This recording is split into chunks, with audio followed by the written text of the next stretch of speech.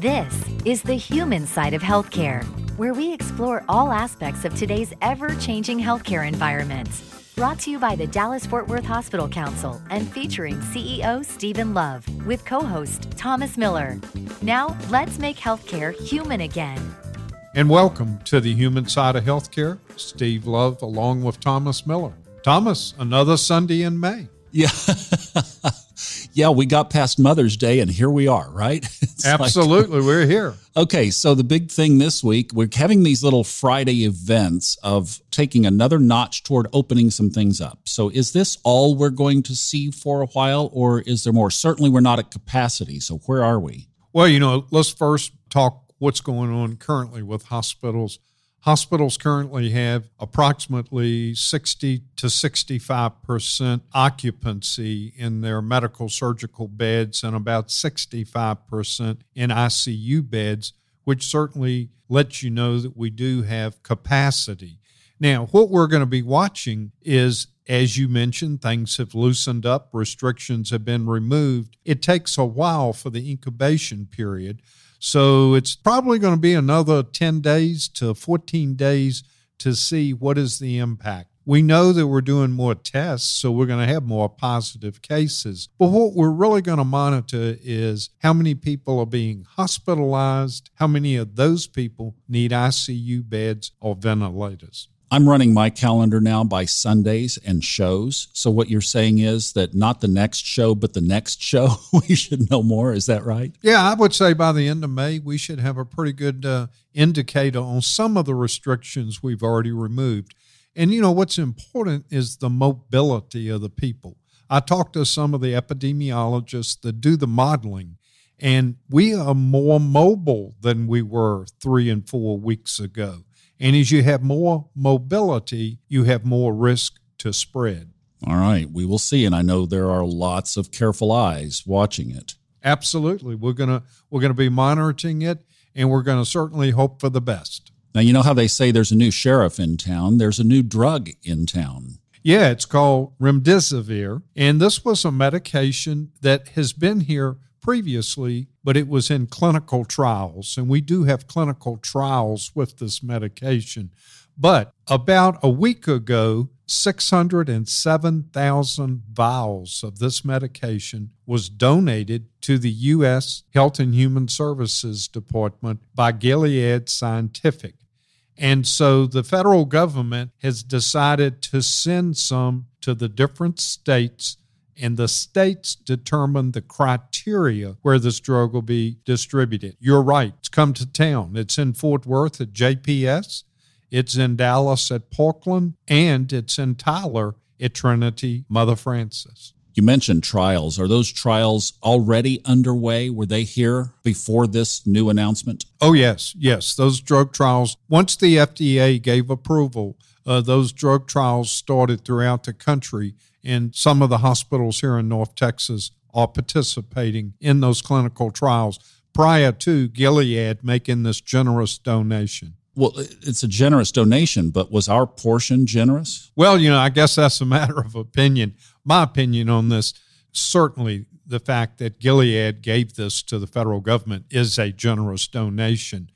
The criteria the government used, the federal government, to get to the state, we don't really quite know yet. We're still trying to unpack that.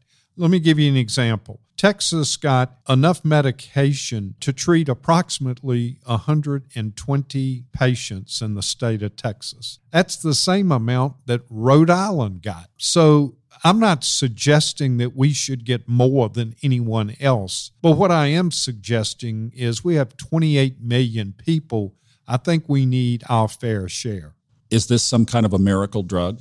I don't know if it's a miracle. As you know, and I've repeated many times, I'm not a clinician or a physician.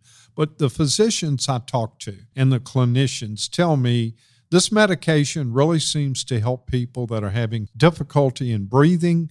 Sometimes people even on ventilators, they give this medication. And as a result, the people that get this medication tend to have a shorter length of stay, which is a good thing in the hospital. Well, every little bit is encouraging, especially if we might be feeding more into the pipeline.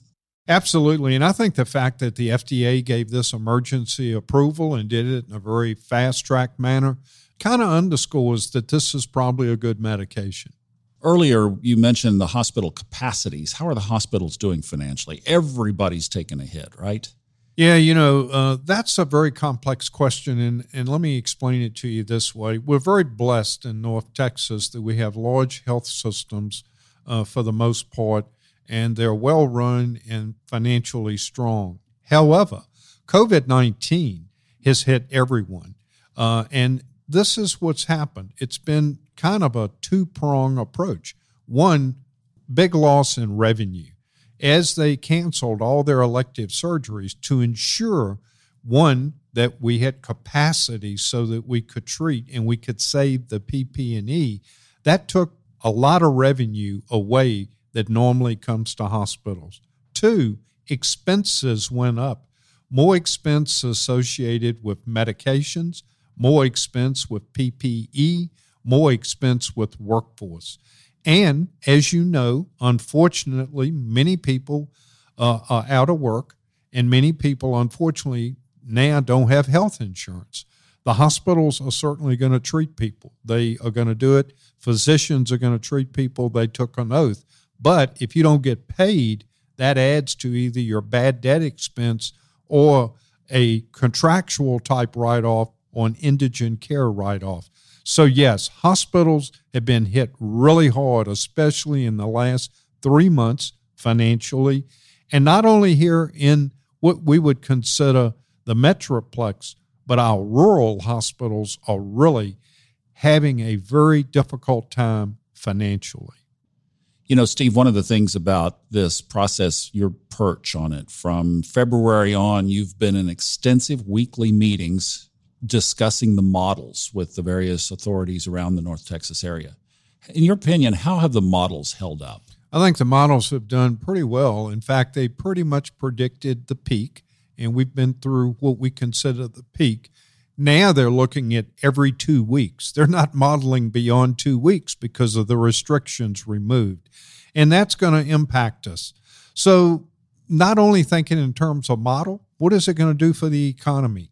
In fact, I think maybe we ought to bring an economist to our show next week. Oh, that would be good, because even when we get the medical impact of this over with, we are long ways finished from the financial impact. Yeah, really, what's going to be the new normal economic-wise? Yeah, and those are unanswerable questions. Well, speaking of models, let's talk to somebody who knows about models next. Yeah, Dr. John Carlo, and he can tell you all about models and some of the assumptions that go into them. And some great points on how to keep the numbers down, including what to do with that mask. Absolutely. John's a great guy, and you can't miss this segment. And just a reminder about our podcast, it's on all the major podcast players. If you just search Human Side of Healthcare, you will find us. We have a lot more information from the uncut interviews that we don't have time to air here on News Radio 1080, KRLD, and radio.com. This is the Human Side of Healthcare on 1080 KRLD and the radio.com app, where we feature healthcare's hottest topics and what our North Texas area hospitals are doing to make healthcare human again. And welcome to the Human Side of Healthcare. Steve Love along with Thomas Miller. And we're continuing our discussion, obviously, about COVID-19. We could not have a better guest to be with us today than Dr. John Carlo. You've probably seen him on TV, heard him on the radio. John's day job is he's president and CEO of Prison Health North Texas. He has a tremendous amount of experience in that he has served as president and chair of the Dallas County Medical Society, and he's worked in the Department of Health, and he's a familiar face here in the DFW area. John, welcome to the show. Well, hello, and thank you for having me. John, as we look at things have opened up and we're in the incubation period, we're watching things and people are running models. I've looked at a lot of the different models. Why is there so much variation in epidemic models and how they predict outcomes? Well, that's a great question. And I think the first part is the reason the models all have a lot of different pieces to it is because they're using different assumptions and different sort of pieces of information that will create different, sort of outcomes or projected outcomes. It's not unlike when we see hurricanes come through. If you see the weather forecasts, oftentimes you see these models projecting all sorts of different paths. And so models are not perfect by any means. And, particularly for coronavirus, there's a lot of things we do not know. We have a good understanding of what the incubation period is. In other words, the time from exposure to the time you might show signs and symptoms. But that is only just one component that's a part of the model itself. So there's just a lot of things that go into a model that without sort of the knowns or, a real concise amount of information that we know, there's going to be high degrees of variability in what the eventual models are going to show us. And, I think that's why we have to take all of the models with a perspective and not rely on any one or, use any one of the tools to make our decisions for us. This is something that's a new thing. We've never seen a coronavirus pandemic before, so we're sort of starting from scratch. And really, unfortunately, that it does not give us the opportunity to understand what tomorrow and the next day is going to look like. That's a good point. I like your analogy to the hurricane. Let's hope COVID-19 goes out to sea. John, you've dealt with Ebola. You've dealt with West Nile. Sometimes people forget we're kind of the epicenter of West Nile. Any lessons learned from that will help us with COVID-19? Well, I do have to say that for whatever reason, North Texas we have certainly had our experiences. And this is something that we've started from, SARS in 2003. We kind of started that point. Thankfully, didn't have any SARS cases, but certainly had a lot of concerns. And particularly at the hospitals, there was a lot of ruling out potential cases, even back then. Taking us through West Nile, this was the largest epidemic of West Nile virus in the world here in Dallas in an urban setting. We had the most cases that had ever been ever seen before.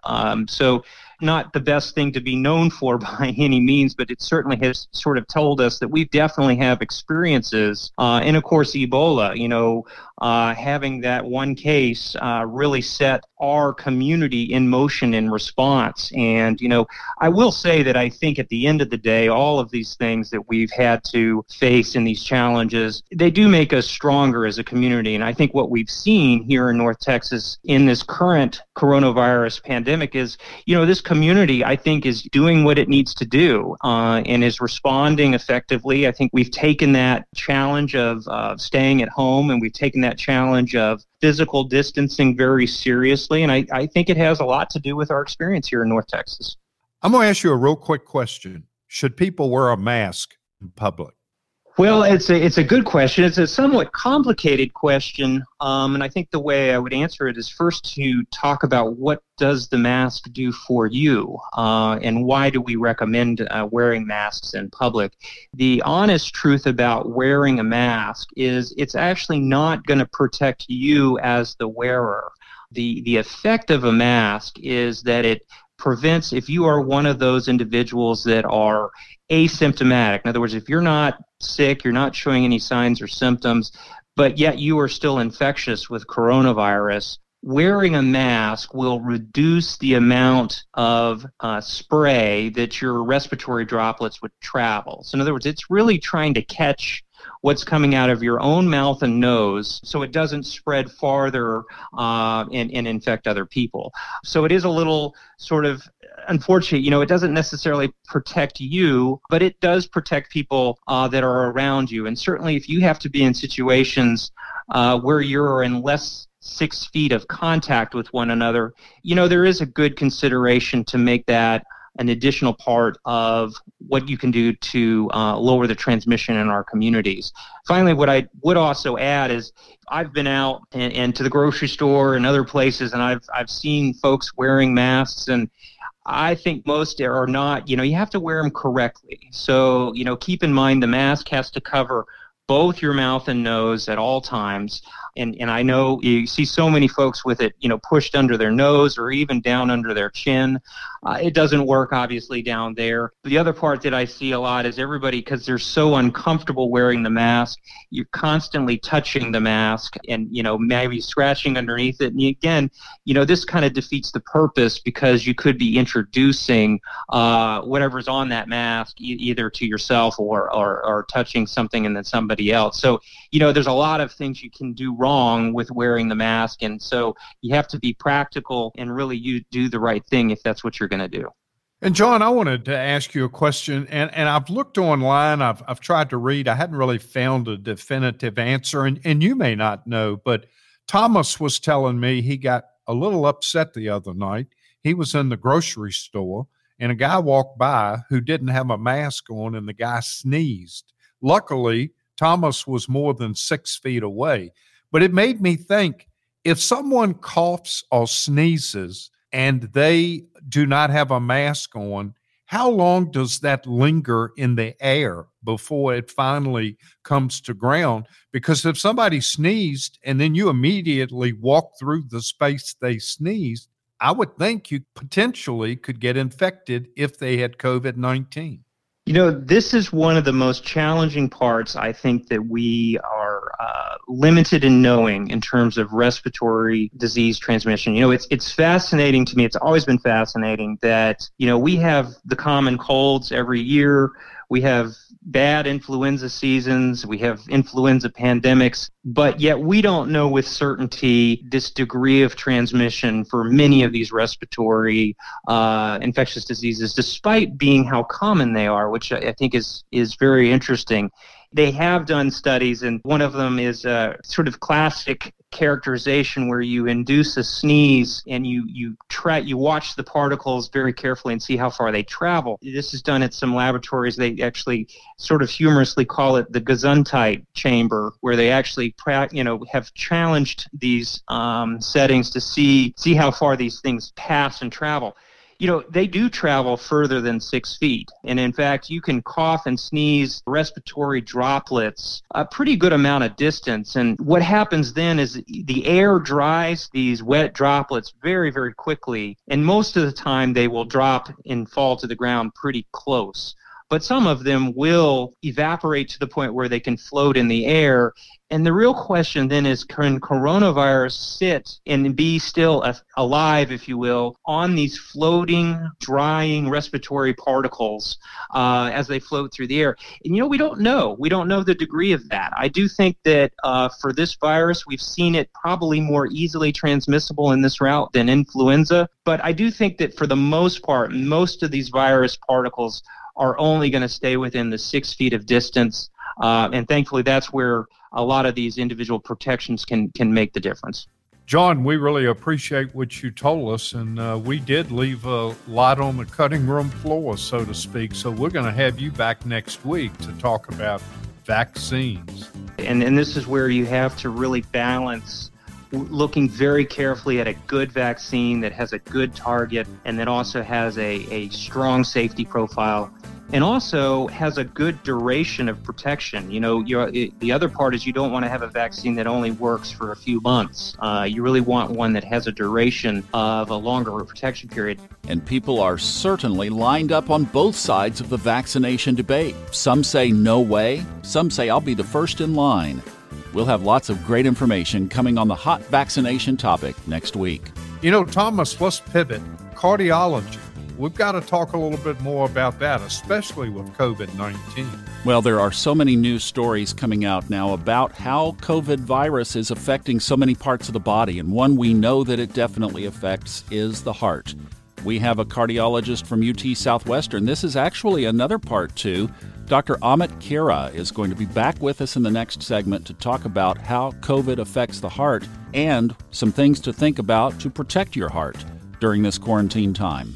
So stay with us. We're going to take a break, but when we come back, you're going to hear Dr. Khera on 1080 KRLD and radio.com.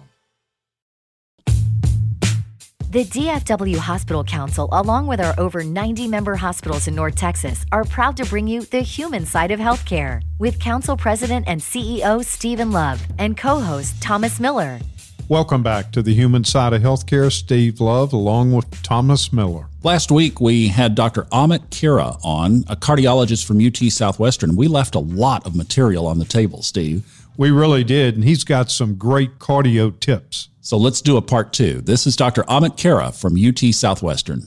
Dr. Khera, this is Thomas Miller. One of the questions I wanted to ask was about stress during these times triggering cardiovascular disease. Right.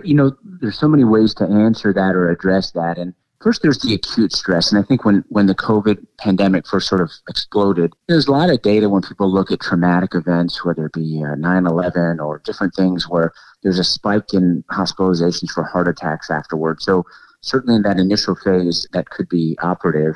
Here now, we're in sort of that chronic stress, that background stress. And there's so many things. There's fear about catching COVID, fear about our loved ones, fear about our jobs, and also just being out of our routine, which I think gives a lot of people comfort. So there's no question there's a lot of sort of chronic stress at this point. And there's pretty good data about stress affecting the cardiovascular system. There's been a lot of recent work about how it affects sort of brain function and certain release of certain chemicals that can have adverse effects on the cardiovascular system. The other part, that I see is stress relating to unhealthy habits. So we know about stress eating, increased alcohol, weight gain, things like that. And also affects your blood pressure. A lot of people's blood pressure goes up during stressful episodes. So there's multiple ways. I think, how do we combat that? Like many things, first perspective, taking things into account, controlling what we can in terms of keeping ourselves healthy, trying to do social distancing, turn in some positives, how we can help our neighbors and our communities. And then also keeping active. Physical activity certainly helps with stress. That's been shown in multiple studies. And finally, there's some good data on mindfulness techniques in terms of deep breathing and other mindfulness techniques that can lower blood pressure and help us cope with stress. And again, there's a whole lot of online free available opportunities to do that. So I think these are ways for us to address that.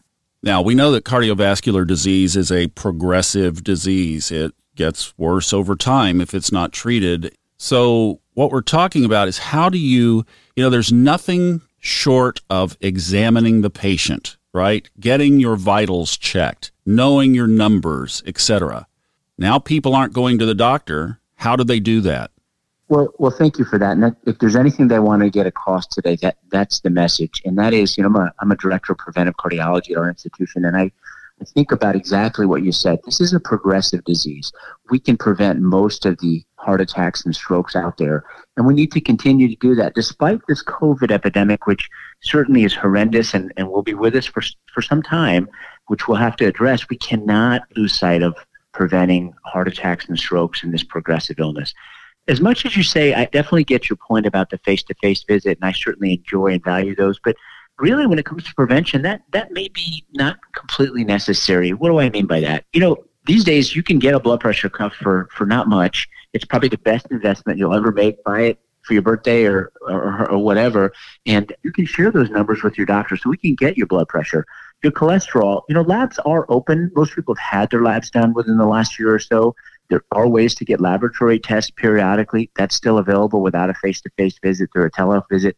I can get your weight. I can assess your nutritional status. I can understand your exercise. I can assess symptoms, all of those things via a telehealth visit. So I absolutely think we can continue, and we cannot stop the progress during this COVID emergency. We have to continue our preventive efforts. And there's so many ways to do it, and I'm thankful for the opportunity of telehealth, at the very least, even just to connect and run through our checklist of things that we need to be thinking about that we just covered. So I do think that, especially with prevention, it's the best place for telehealth because the physical exam part is perhaps not quite as important, and there's not as much, active kind of advanced cardiac testing that has to be done immediately. So I think it's a great place to implement telehealth. And then where is that thin line between a telemedicine visit and needing to come into the office? Great question, because, to be fair, there's certainly a necessity to come to the office. And let's talk about when that might be. First is if there's sort of a change in physical exam findings. So the time for the office is if one is certainly if patients just for whatever reason have more comfort. But I think as time goes on, more and more people will get used to this idea of a telehealth visit. Not for everything, but for many things. I think they'll appreciate the convenience.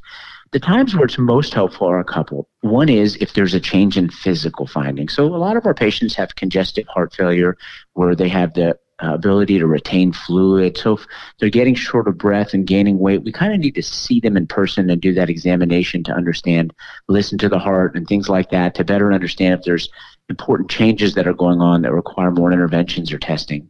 The second thing is if we actually anticipate needing some testing. There's many tests that can be done in a physician's office, like an EKG, an ultrasound of the heart, various other tests that can be done. And so if someone has a kind of a more, I'm going to call subacute issue, meaning some symptoms that are brewing where we just can't sort it out without kind of, laying the hands on, if you will, and doing a good check. And most of the time, even if there was a preliminary telehealth visit, we can then follow up and say, I really need to see you. And let's plan for that next week or so. So there can be a two-step here. But I think talking to your physician, they can help guide you what type of visit type is best suited for you. And what about keeping your labs up to date? That's a little trickier because we know that people appropriately would be concerned with social distancing with labs. I will tell you that many laboratories are open. They're just open by appointment, where we might have been used to just walking in. That obviously can't be the case because we need to make sure we spread out patients. So labs are open. I think to some extent, some labs that are done maybe every 6 months or 3 months that are non-essential can be deferred. So there's some labs that can be deferred to a little bit later. There are even point-of-care labs, some places where they can be done via a finger stick or other ways where you're not quite in the lab for so long. So labs can be done. We just have to be, on the physician side, a little bit more careful about which are the most crucial labs and what are the ones that are most helpful so that we're minimizing exposures to patients unnecessarily.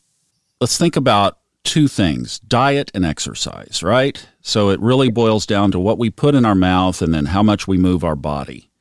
And I'm thinking about comfort food. Right now it seems like everybody that I've talked to wants to have a few cookies or a few chips or some ice cream around. And if it's there, it's going to be eaten. Comfort food is not mushrooms and tomatoes and cucumbers and lettuce. So how do you advise people on that? That is the Achilles heel, I think, for most people. And, this was a truth before COVID, and it's only kind of exacerbated a bit during COVID. I can speak for my own journey and what I recommend patients. I think when this first started, I think obviously there was a lot of shock, and that certainly has not gone away. But first, the very unhealthy habits, appreciating that that's our natural response. We talked about stress earlier. This has gone on for a while now, and frankly, we all know from the current reports, this will go on for a while. We have to at some point realize this is not just a short-term thing anymore, and we have to adapt to new habits. So I'll say a few things. First and foremost, my own self included, I minimize now bringing that into the house, because if it's here, it's sort of easy to grab. And I think it's not to say that we can't have any comfort foods. That's not true. I'll give you an example. Let's say you like ice cream. We bought these ones that are 50 calories a pop, and they taste delicious. They're just not a huge bowl, And so there are ways to enjoy treats. Everyone is allowed to have some. But let's be careful about filling our fridge or refrigerators predominantly with those things. In our home, what we've done is we have a ton of fruits and vegetables available at all times, so that, it makes it easier to reach for those things when you're kind of headed to the kitchen and want to snack. Those things are the things that are more plentiful and at your hand's length are the ones that you're more likely to consume. We've been a lot more creative about things that we've been preparing at home, which, that we've had a bit more time to do that. So I think that's an opportunity. So I don't want to say you can't have comfort foods. I would just say maybe buy them carefully, selectively, pick the right ones, and also make sure you have plenty of healthy foods like fruits, vegetables, other snacks that you enjoy that can be healthy. And I think you'll end up more commonly make the right decision. Now, a specific question to COVID. There are so many myths out there. We know it affects the lungs. How does it affect the heart? Well, great question. And as a cardiologist, I'll say that, we first appreciate it's predominantly a lung illness that, it affects the lung lining and causes severe respiratory disease. Having said that, though, there's been a lot of literature and some great work, including some of my colleagues at UT Southwestern have written some great papers on this based on our experience and what's being reported about COVID's effects on the heart. Now, a smaller proportion of people will get cardiac problems, maybe 20% or so of the significantly ill people. So remember, most people, the vast majority of people with COVID are asymptomatic. But for those that need to be hospitalized, a smaller proportion will get cardiac manifestations. It's thought for a couple of things. There's two kind of prevailing hypotheses, and one is that the virus itself may affect the heart and may attack the heart, if you will. That's one possibility. The other is when people are so infected and inflamed, it's kind of like an inflammatory syndrome where about 2 weeks into this, when you're really, really sick with a horrible lung infection and the inflammation is rampant in your body, that inflammation causes some bad effects on the heart, affecting the heart function, making it weak, and also your blood pressure to collapse, if you will. Those are really critically ill patients, one that we are carefully involved with and monitor and have working groups around so that we can make sure that the sickest of our patients get the very best care. So it's not that common, but we do know that it can happen. Ultimately, back to the beginning again, patients with cardiovascular disease are slightly higher risk of getting COVID and risk of dying from it. I use the word, modestly increased risk, so I don't want to create fear. I get a lot of questions from my patients about this. I think if everyone's careful and does good social distancing, is taking good care of themselves, and really is just careful as best as they can to avoid contacts and getting COVID in the first place, I think everyone will do well. But there are some cardiac manifestations, and our hospital, as well as most others, have important protocols in place to take care of those. Thank you, Dr. Khera. Appreciate those great tips, and thanks for being on the show. And Thomas, what's up, fourth segment? So we're going to head over to one of the great legacies in Dallas in healthcare, Texas Scottish Rite, and talk to Gladys Kolenovsky. She's going to tell us about that world-renowned dyslexia program at Texas Scottish Rite. So many kids in schools have been so positively impacted by this program. That's coming up next, right here on the Human Side of Healthcare.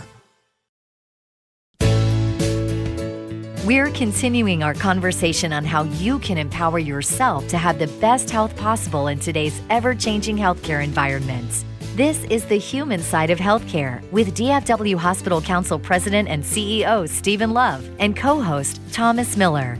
And welcome to the Human Side of Healthcare. Steve Love along with Thomas Miller. And we want our listeners to learn a little bit more today about a program that you may not even know exists. It's the Luke Waits Center for Dyslexia and Learning Disorders at Texas Scottish Rite Hospital for Children.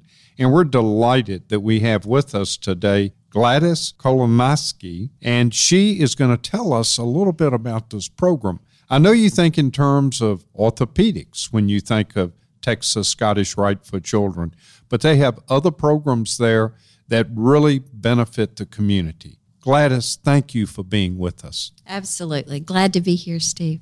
I mentioned that pediatric orthopedics in a hospital are certainly known at Texas Scottish Rite. So how does the Luke Waits Center for Dyslexia and Learning Disorders fit in with orthopedics? It's a great question. There is no relationship between orthopedics and dyslexia. The reason there is a dyslexia program at Scottish Rite Hospital goes back over 50 years. And a consulting neurologist at the hospital, Dr. Luke Waits, was asked to come on and support the orthopedists even full-time. And he said in 1965, I'd be glad to, but I would need to bring my practice in dyslexia. So they needed him. They respected his commitment to the patients and to the children, and they said, I'm sure they didn't really know everything about what dyslexia was at that point, but they said, come on, bring it, because you're taking care of children. You know, we talk about dyslexia, but can you define it, and what do we really know about it today? Very good. Dyslexia at its core is a disorder of reading and spelling. And what is so interesting is that in 1968, the definition, the first medical consensus definition of dyslexia was developed at Scottish Rite Hospital. And a group of international neurologists came together, hosted by the hospital, hosted by Dr. Waits, and developed this definition. So we're very proud that we were the location of the first definition. That's amazing. So the real consensus of this group of professionals, international group, to come up with the actual definition occurred right here at Texas Scottish Rite Hospital. That's right. That is amazing. So today, since that time, how have we learned more about dyslexia? And can you expand on that a little bit? You bet. Most of us, when we think about dyslexia, think about the reversals that we see in children. What we know today is that dyslexia is not a visually based reading disorder. And the reversals that are so evident are not even a core feature. Children and adults with dyslexia do not see backwards. Those are the myths that we have dispelled. Today, we understand that dyslexia is a problem connecting the letters of reading to the sounds of speech. So it is a difficulty learning the very basic feature of our reading in matching letters to sounds that results in difficulty with reading accuracy and reading efficiency or fluency. And those are the core features as we understand dyslexia now. From a scientific level, we understand much more about the genetics and how there is a genetic connection in about 50% of the cases of dyslexia. We understand much more about the neurological, structural, and connectivity differences. And we understand what works, what actually is effective in helping children with dyslexia. So we have come a long way from that earliest definition. What are some of the things our listeners, and especially the parents, should maybe look for when a child is frustrated trying to read, but they have not been actually diagnosed with dyslexia? The earliest things that parents will see will be a child who struggles to learn the names of the letters. This may be at 4 years of age, 5 years of age, or even in first grade. But that would be the beginning sign. You don't have to wait until they're expected to be reading. Parents and teachers can see early signs with letter names, letter sounds, and the beginning use of letters to sound out words. That's amazing, and I hope our listeners really picked up on what you said.